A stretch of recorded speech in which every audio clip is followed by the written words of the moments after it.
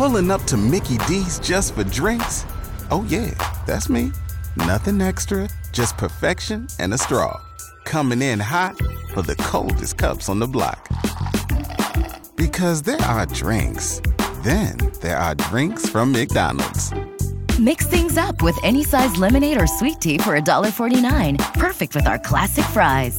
Price and participation may vary. Cannot be combined with any other offer. Ba-da-ba-ba-ba.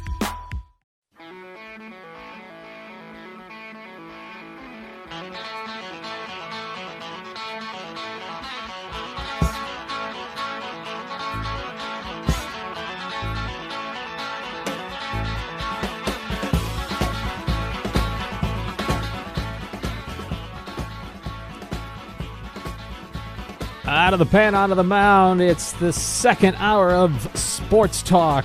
I'm Scott Beatty. And oh, sure, you come back from vacation, and all of a sudden we got all kinds of news to talk about here on a very rich day of local and national items catching our attention. It is the first day of Big Ten football media days. Illinois has made a new head coaching announcement for its track and field program. Last hour we talked with Petros Kyprianou, grateful for his time. Illinois football will have an interim, at least, special teams coordinator while Ben Miller continues his battle with cancer. And you just heard it in the Fox Sports update. Brett McMurphy from Action Network says that in addition to Notre Dame, there are other schools, a handful of them, that would add value to the Big Ten, according to Kevin Warren. And Brett's sources say other schools being considered: Oregon, Washington, Stanford, Cal. Those make sense based on what's happened. Miami and Florida State. That does not make sense to me. Not because of what they might or might not bring in value, but because they're in the ACC. And I thought that was done. That's the ACC and the grant of rights and the whole thing. They're locked down. There can't be anything else. I don't know which way is it. We have tight ends wearing number 17 also, so I don't get this world anymore. Let the speculation machine fire right back up again. That's all that sounds like. Kevin Warren, for as I don't know how else to put it, for as bad as he's been with the media since he's taken over as Big Ten commissioner today, he did a really good job in optimism. I think optimism is the word that I came out of his Q&A / monologue, in that he's really coming into his own. I think he's kind of felt out and realized the magnitude of college sports at this point in time, and how it's not like it used to be and you can't just slide in, and he's getting more comfortable, and now he wants to have the Big Ten be at the forefront of this new innovation and this change in college sports, and him getting on board with that will help the rest of the presidents and I think move this whole thing along. Yep, I lacked the specificity that I think we all wanted, but maybe his hands are tied there. So I'll give him the benefit of the doubt on that. I think when we were talking about that around the office today, and yeah, I think from a media standpoint, we would enjoy that. I think Kevin Warren, from his position, understands that this is media days for the 14 teams that are in the Big Ten and are about to play this year, so we don't want to step on that with speculation like this, although Brett McMurphy doesn't care about those sorts of things. So I get why he didn't get into specifics as far as, you know, what he means by all the things that he said today, but it definitely makes you feel optimistic that the Big Ten's going to keep up with the Joneses as the times keep a-changing. Yep, and the big news item that I took away was that USC and UCLA will be full revenue share partners when they join, and the media deal to be announced, but rest assured it'll be for a lot more money than the previous contracts were for, which was already for a lot of money. So we're going to continue to talk about all that. Of course, we'll be in Indianapolis tomorrow. It's Illinois' Day tomorrow, and we'll visit with Brett Bielema, some of the football players, other folks as well. Brian Barnhart there live tomorrow morning for A Penny for Your Thoughts, too, so you'll hear Brett Bielema's podium session. that will be also going live during Penny, but we'll also have a follow-up interview with him as well. But baseball on our minds as well, and Len Kasper will join us here in the next segment as the White Sox get ready to take on Colorado tonight. Always a good chat when you have Len Kasper. But we cannot, that's South Side, we cannot ignore the North Side. Listen to the hand for Wilson Contreras.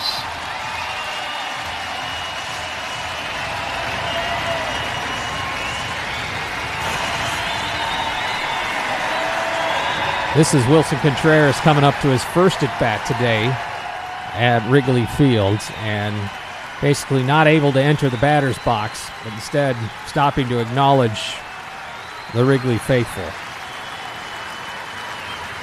Final home game for him, probably. Could be his final start as a Cub. And a big embrace for him and Ian Happ as well together. That was caught as both of them. I was a little surprised, but I was reading on the tweets. By the way, Cubs win over the Pirates. On the tweets that Ian Happ was expecting this to be his final home game, and that just took me aback because we talked about it yesterday. Should or shouldn't the Cubs trade Ian Happ? And it just, if that's true, it just sounds like it's a foregone conclusion. I didn't realize it was. No, it feels like Wilson Contreras is. Wilson 100% is. I think with Ian, the speculation has increased over the last few days. Jeff Passan specifically naming him today and saying that pretty much every team's in on him, kind of like we were talking Juan Soto yesterday, who wouldn't want a guy that switch hits and plays 5 to 6 different positions on the field. But just the way that the schedule lays out, the Cubs aren't going to be back at Wrigley for almost 2 weeks. So if this is it, I think Ian was just taking the moment to take it all in, and how can you not? These are both guys that were drafted by the Cubs, and now they've played their entire professional career with one organization in one city. Ian, a very fast riser. I don't even think he had a full season of at-bats in the minor leagues if you take out him getting sent down there in 2018 or 2019. He was right up to Chicago. Willie's been with the Cubs organization going on 3 decades now. He signed back in 2008, if you can believe that. It's just been so long, and yeah, just very emotional. I was very glad last night that Better Call Saul was a little more lighthearted after breaking my heart last week, so we left Wilson to the heartbreak over the last couple of days, watching him at Wrigley for the last couple of times, and we'll just see what the next week or so has in store. Yeah, Willie's definitely gone. I think it's more increasingly likely that Ian Happ is also gone, and it really is the end of the era that I said that it's not your father's Cubs. These are my Cubs, and Yep. Now all my Cubs are going to be gone. Yeah, that's tough. My question is who's carrying the flag for the position player wise? Yeah. If you are building now, I mean, who is the centerpiece, and does that mean they're not currently on the roster? I don't know. Is it a Morel? Is it a Wisdom? No. If anything, you've got Suzuki, who's been really hot since he's came back from injury. He hit another bomb here today. But no, to your point, Seiya Suzuki is going to be 28 next year, all right? This isn't a 22-year-old coming up that you can look at for the next 10, 15 years. He's going to be a Cub forever. Nico Horner, same kind of thing. He's having an amazing year. He was part of the back-to-back-to-back doubles that they had to get things going in the first. But, yeah, they don't really have that superstar guy.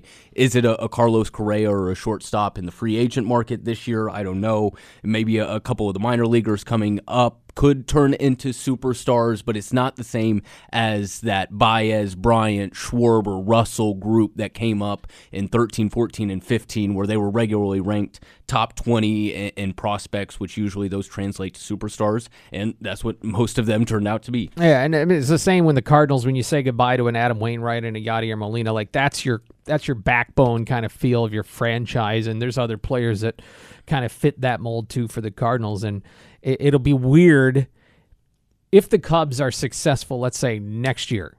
It'll mean they spent a lot of money, yes, and assembled a team, and fans will quickly be endeared to any kind of assembly of superstars that are competitive. But you're right. It's just still different to the Anthony Rizzos of the world who endured what they endured in 2012 to get to 2016. I don't know. I wouldn't quite feel like a let's not assume they're winning a World Series, but the Marlins, where they just kind of put it together, won a World Series, and said, okay, we're done. That's not quite what this is going to, but just it feels different in terms of that loyalty. Kind of feels like you got college athletics with transfer portals and rented players for a year. Well, grad student transfers and all that. It all comes back to what your guy Jerry Seinfeld said. That's why I don't get about everybody all in a tizzy about how the transfer portal has turned out. We root for laundry. It doesn't matter. You've been an Illinois fan for 30 years, and that roster is turned over every single year or every 4 years. It's constantly happening. It happens in the pros, and you root for laundry, and at the same time, you can root for players. Like I'm going to root for Wilson Contreras for the rest of my life and for the rest of his playing days and all that. So yeah, but could I at least have a quarterback that's here for 2 or 3 years? You try to tell a top end quarterback to come live in the middle of Illinois and play outdoors between the months of October and December and see how many have ended up in the league since Jeff George, okay? Kurt Kittner, all right? 20 years. It's been 20 years since there's been a pro quarterback at this field. So I think it's a little harder than that. Touche, but I just...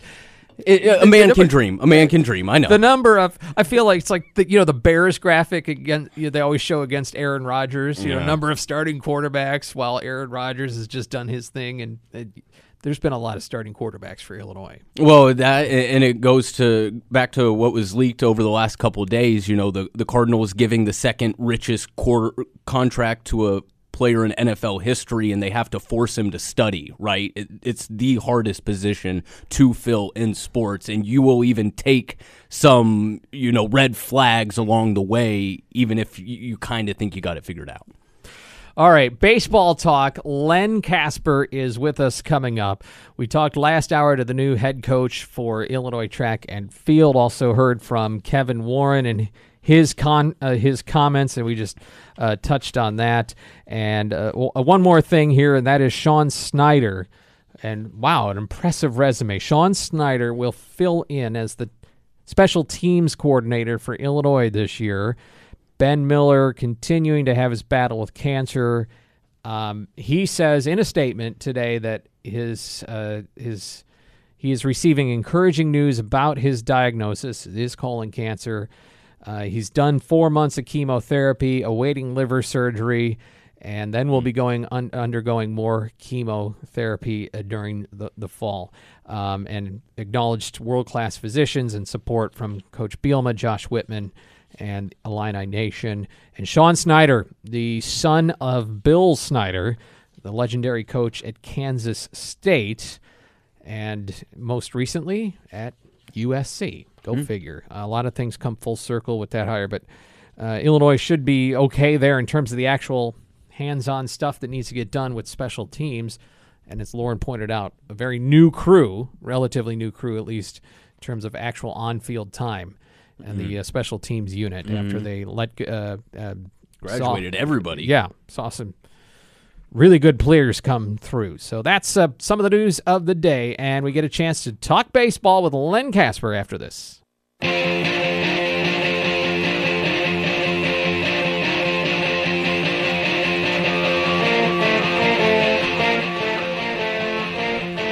Tuesday edition of Sports Talk. Time to talk some baseball tonight. The White Sox take on the Colorado Rockies. And their play-by-play voice, who you'll hear right here on DWS, is Len Kasper. 7 o'clock pregame, 7:40 is the first pitch. Len, great to have you back again with us on Sports Talk. Hey, Scott, Evan, happy to be with you guys as always. Well, first things first, White Sox, despite maybe underperforming compared to expectations, are right there in it, and I guess that's all you can ask for.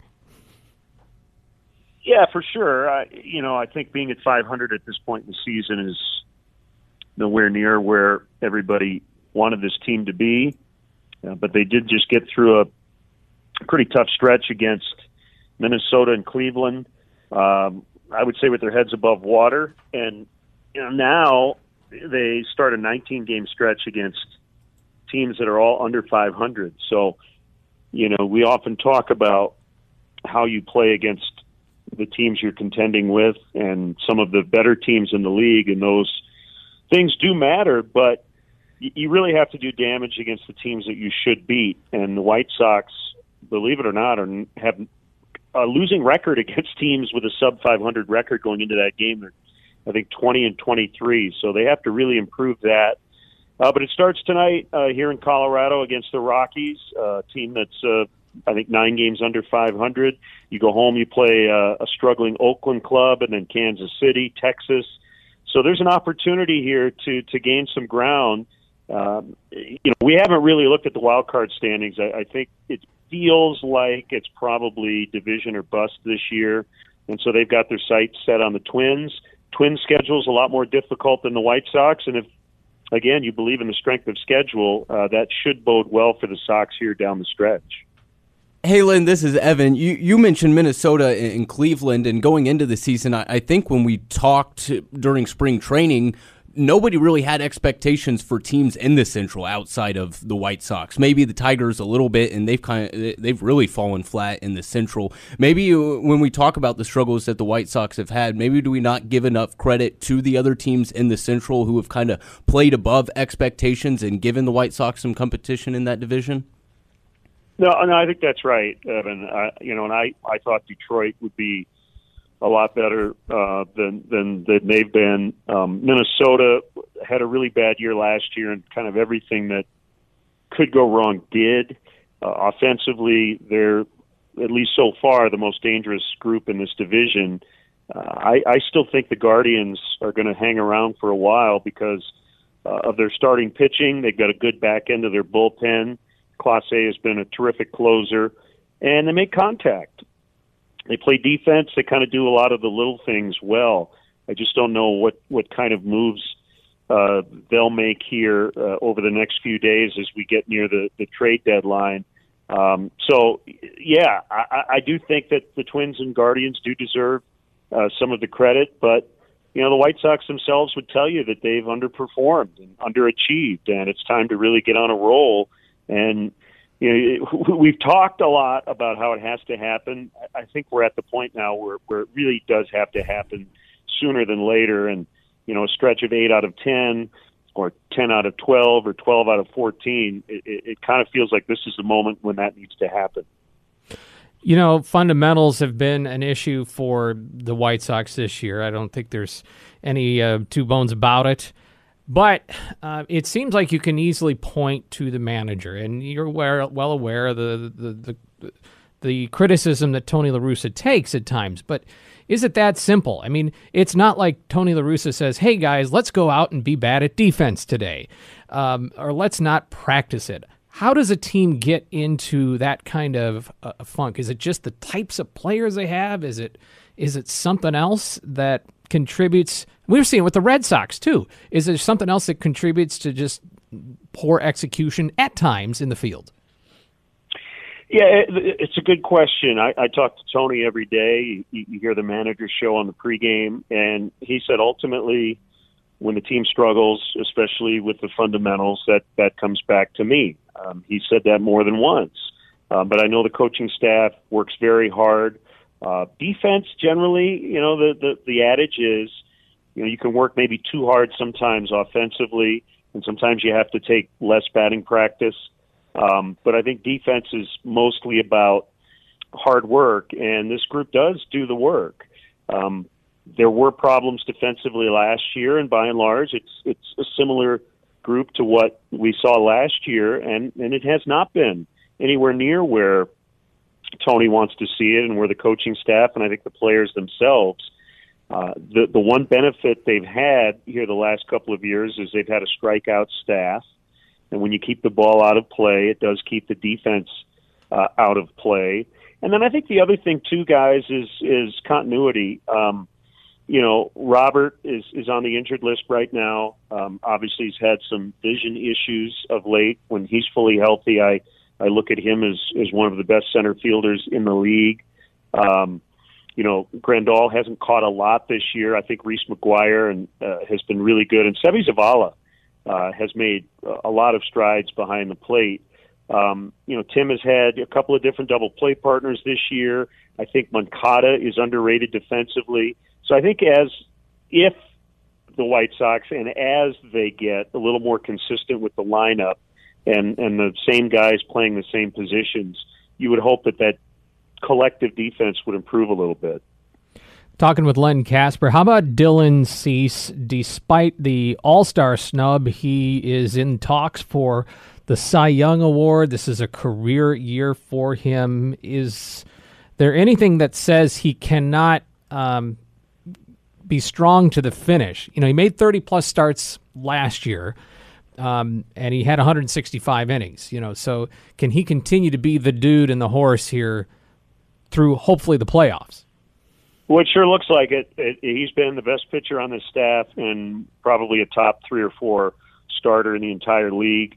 The slider has arguably been the most devastating pitch in all of baseball. His command has gotten better, even though he leads the majors in walks and strikeouts. But the walk rate has gone down here the last few starts. And actually, his last start against Cleveland, he didn't pile up a ton of strikeouts because of the contact ways of the Guardians, but it was more of the weak contact part, and that ends up maybe buying a few extra outs. So they often say a guy with really good stuff has to learn how to pitch, and we've seen that on display here in 2022 with Dylan. They've given him extra rest along the way, and I think the idea is that he can make 32, maybe 33 starts by season's end and still be strong, hopefully going into a postseason. And I think everyone agrees if the White Sox can get there, he would be the number 1 starter going into any playoff series. Len, as a play-by-play guy, you're around the team almost as much as anybody not directly related to on the field. As cliche as it is, what is the vibe in that clubhouse? Because it feels like they've been fighting uphill most of the year, and when things start going well, then you get a managerial blunder or they go on a losing streak. How do they feel in the clubhouse? Is there any concern? Do they feel like if they stay the course, things are going to right themselves here over the last 2 months? It's a good vibe in the clubhouse, and I think it's just, if anything, there's been frustration that they haven't been able to get on a roll, but there's a steadfast nature of, hey, we're good, we're better than this. We will be better than this in the second half, and we have to. So, I'm often asked about clubhouses, and, when teams aren't very good, they question the chemistry, and when teams are good, there's an assumption that the chemistry is great. By and large, clubhouse chemistry, if we put that in air quotes, they all feel very similar. And I would say if in early August of any season, with any team, with any record, if you plopped someone in the middle of the clubhouse and they knew nothing about the record, you would have a hard time predicting how good that team is. They do tend to kind of all feel very similar, and the outliers, I'm not sure really if I had to go back and think about some clubhouses I've been in. The outliers probably tend to not match up with what the record is anyway. So, I would say that it's been an interesting year because it's been a 500 club, and you tend to get a lot of really intriguing storylines with wins and losses that kind of go back and forth. In a weird way, it's been more interesting this year. So I guess what I would say is maybe making it less interesting and having this team just get on a nice roll here would benefit everyone. We're talking with Len Kasper here on Sports Talk. A quick break. We're right back after this. CBS Sports Brief. WNBA star Brittany Griner will testify in her drug trial in Russia tomorrow. Her defense team claims the cannabis oil found in her luggage was for medicinal purposes and explained its popular treatment among athletes in many countries outside of Russia. Former U.S. women's national team goalkeeper Hope Solo has pleaded guilty to DUI. The move comes almost 4 months after she was found passed out behind the wheel in North Carolina. Drew Brees could be making a pass to Hollywood. Well, how about this? How about I take a snap under center, but in a movie? Is something in the works? Can we look for that? I don't know.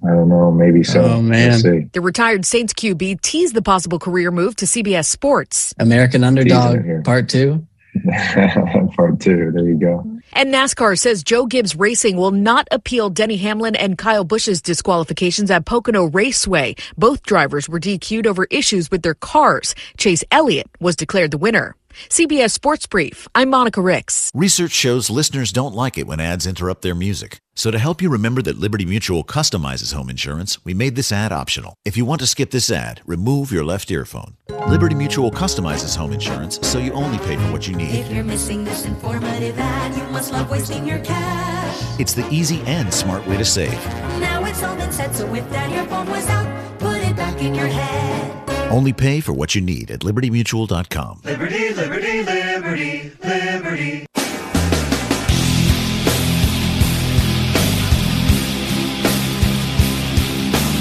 Welcome back. Sports Talk. Scott and Evan with you, talking with Len Kasper as they get ready, the White Sox do, for the Colorado Rockies today. A quick 2-game series out in Denver. Len, I got to bring up last Friday night, because Jason Benetti sat in with you, and he's been good enough to visit these airwaves a few times with Brian Barnhart. You had me in stitches, the two of you, especially when you brought up Jason's idea of a triple derby instead of a home run derby at the All-Star game. But first of all, you have a great booth, you and DJ, but just the whole announcing crew there on the White Sox is an entertaining listen. Well, I appreciate that. Jason is, I can't use the word on the air, but he's a blank disturber. He likes to mix things up, and he's got a little fun streak where he just likes to lob things like the triples derby into the conversation and then act like, well, what did I do? And then we flesh out the idea, and it's like, no, it's a terrible idea. And he just does it to try to get a rise out of everybody, and it does create a fun atmosphere, and it was fun to do that with him. And really cool moment on Sunday when Kurt Bloom made his White Sox big league debut after 3+ decades with the Double-A Birmingham Barons, and I was fortunate enough to be alongside with him on Sunday to call that win. I know Steve Stone was on with Connor on Saturday night, so we had some musical chairs, but DJ's back for the long haul. He is here in Denver tonight, and looking very forward to getting back to my normal partner in the booth tonight. Yep, for sure. Jason participated in a StatCast broadcast on television side, and that had me curious to pick your brain. Obviously, analytics and stats have gone up in the lexicon of baseball. Where does that come in for you in a broadcast? For example, I've heard one major league broadcaster say, I don't even mention stats. I've heard others say, I don't mention batting average anymore, because we all know that can be misleading at times. So what's important for you to transmit to baseball fans in this day and age? I think on the radio, batting average still matters, and I try to mention OPS and on-base percentage and the counting stats, because we don't have the graphics that obviously television has. And then I try to utilize some of the, I guess, qualitative, quantifiable stats. Defensively, there's defensive efficiency was just simply a team's ability to turn balls in play into outs. That number doesn't mean a lot to a lot of people. If I say a defensive efficiency of 690, that doesn't mean anything. What it means is 69% of balls in play are turned into outs. So I'll just talk about a team's ranking. For instance, the White Sox have been in the bottom third in that department for much of the season. So if a team is in the top 5 or 10, I will just say this has been a pretty good defensive ball club. So I try to translate those numbers on my own, and then not make it a math class when we get on the air. The numbers do matter. There's no doubt about that, but we try to convert that into a narrative or a story in a way to make it as, I guess, palatable as possible for a listener or a viewer, and not try to make it too numbers heavy because I think then it gets a little boring. Yeah, and I ask that because the nature of the baseball fan has changed in the span of your career, from what was commonplace 20 years ago to what is now. And so I'm just curious your thoughts on that. I appreciate that perspective. Yeah, I think the last time you were on, Lynn, we talked about your transition back to radio from doing TV. Do you dabble in other sports as far as doing play-by-play that I've missed, or are there other sports that you would like to call and maybe get back into after baseball season or after your baseball career is over? No, I'm a one-trick pony. I guess I realized a while ago that if I'm good at anything, hopefully it's calling baseball, and I like to be a meatball fan of all the other sports and not feel like I have to work or do any homework following those others. So I love calling as much baseball as I possibly can, and then when the season's over, I'm happy to just be a husband and a dad and couch potato. Yeah, we've heard that from guys that we talk to that do basketball and football, same kind of thing. You're going nonstop during the season. You need that little time to reset, completely understand that. So to bring it back to baseball here real quick before we let you go, the trade deadline coming up. There are some spots where the White Sox could add. You could also see them just kind of staying pat and seeing what happens. What kind of moves do you think the front office is going to make? Well, Rick Hahn mentioned the other day that, bullpen is at the top of his list, and I think it is for just about every contender. I think offensively, the one thing that's pretty glaring is, if he could add a left-handed bat somewhere, that might be nice, although, the other thing the front office is going to have to answer is who that left-handed bat is and how much playing time can that guy get. So these are questions right now that are being asked and answered by Rick and Kenny Williams and the front office. And, I would expect something to happen here in the next few days. But the beauty of the trade deadline is not knowing what's going to happen. Remember last year, all of a sudden Craig Kimbrell shows up on the radar and is a White Sox. His name was not mentioned at all prior to the trade actually coming to be. So the one thing I always expect is a surprise or two. So I look forward to the next few days in that regard. Len, we know you got a game to get ready for and fill out the scorecard, but I got to ask, did the guitar come out during the All-Star break? Was that part of your unwind, or does it come with you on the road? It doesn't come with me on the road, but yes, my bass was definitely utilized a bunch, doing some recording with one of the bands I'm in, and my main gig, 45 Fivesome. We've got a show coming up on the off day Thursday in Chicago, so looking forward to that for sure. I think that's great that you get to balance your world there with some music. So tremendous that you could spend some time with us, Len, and we appreciate hearing you here down in Champaign, and hope we can visit again when you have a moment. Would love to. Anytime, guys. Appreciate you having me on. Len Kasper, voice of the Chicago White Sox. Appreciate his time. I'm concerned for Dylan Cease. I have no basis for this concern, but I just don't want to see him be a flash in the pan. I root for guys, and I'd like to see this be a thing instead of remember that 1 year when he was really good? And yeah. Especially, we all like those one-off Cy Young winners, and then they fade.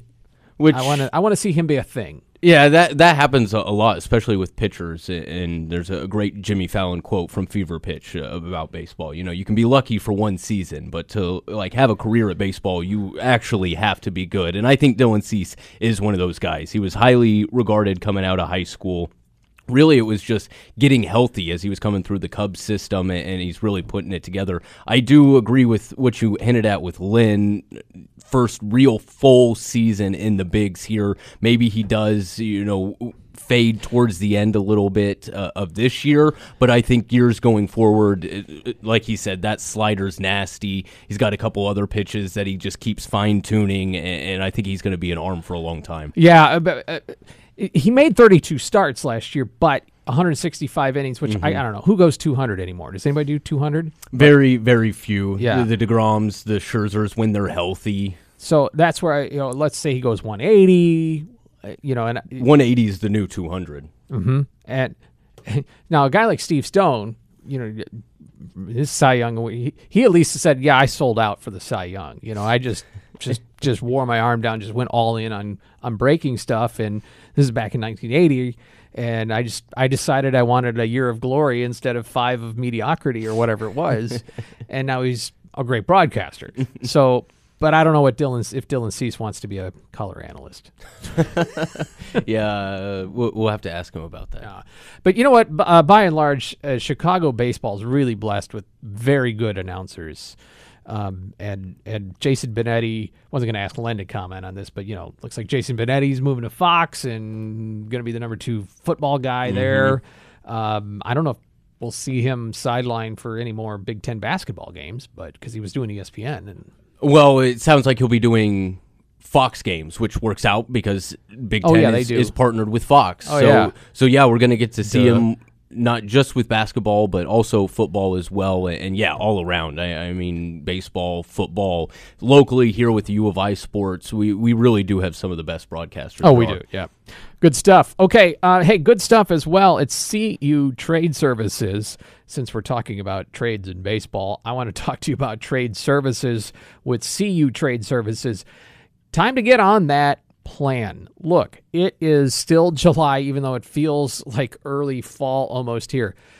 But just don't wait on a service for your furnace. Or it's not too late right now on your air conditioning to get somebody over. They helped us out, get some vent duct flow right for our house and how we want to get the upstairs a little bit cooler. And keep this open, turn that, and check the filters, check the coils and all the other stuff they got to do the once over on. But if you get it on a regular plan, you're going to avoid some sort of major breakdown in a pinch when it's really, really hot and you need your AC on for sure, or when it's really, really cold and you cannot afford to lose the heat. CU Trade Services, professional, courteous, experts.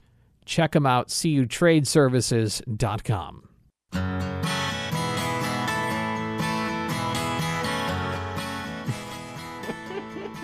Don't change Jim Harbaugh. Does he know what he's doing? Is this man just toying with us all? Or is he really that man? I think he really is. I really do. I really do. Michigan man. I mean, what can you do? I mean, he beat Ohio State last year, so he went from... What is it? Even a broken clock is right twice a day or something like that. I mean, after you lose to Ohio State every year for a decade or whatever it was, I mean, odds are you're going to stumble into a win one of those times. Life is good. Come here. Life is good. Biological clock is ticking, and we're ready to start. Raise your hand if you had biological clock on your media day bingo card. Only Jim Harbaugh would have said something like that. I gotta love Pat Fitzgerald when there's with the moderator had to ask if there was any more questions, please, for Northwestern's head coach. That's what happens when you win 3 games. Not a lot of questions. And then he was asked about, will Northwestern have an NAL collective? Private school. We don't have to tell you. Then he said he was joking. But I love Pat Fitzgerald. Pat Fitzgerald is good for a quote, a funny quote. Jim Harbaugh is going to say something. What? What? Well, as somebody said, maybe a little tongue-in-cheek, but the same kind of pressure isn't at Northwestern that I think it is at all of the other Big Ten schools. I mean, you look at Chris Collins, he makes one NCAA tournament and he gets a lifetime contract, and they haven't done anything since, and there's no worry that there's going to be turnover. You win 3 games and you make jokes about it. Oh, shucks, we won 3 games. Yeah. I mean, he hates it. In a business that's wins and losses, and yes, I get that it's lighthearted. But when you're Mr. Irrelevant, right? I mean, as soon as Northwestern football season starts, so does Chicago Bears football season. So they don't even know what's going on up there in Evanston. So you can have those kinds of takes and sit there in quiet because there probably is not a whole lot of Chicago media there covering Northwestern. So just That's true. I mean, he fielded a question from somebody in Cedar Rapids. You know, I mean, if somebody's there from Chicago, they're covering the Big Ten. They're covering Northwestern. They're covering college football and the Big Ten. Well, hopefully Kevin Warren's extra check is in the mail. Did you hear him drop the Ohio State University? Oh my gosh. He knows where his bread is buttered, though. So you got to keep Ohio State happy. I mean, is everybody really getting an equal share in the Big Ten?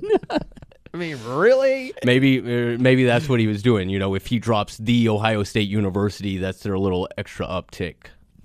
Free advertising. So we'll be in Indianapolis tomorrow. The Captain. Have you been watching The Captain on ESPN with the Derek Jeter retrospective?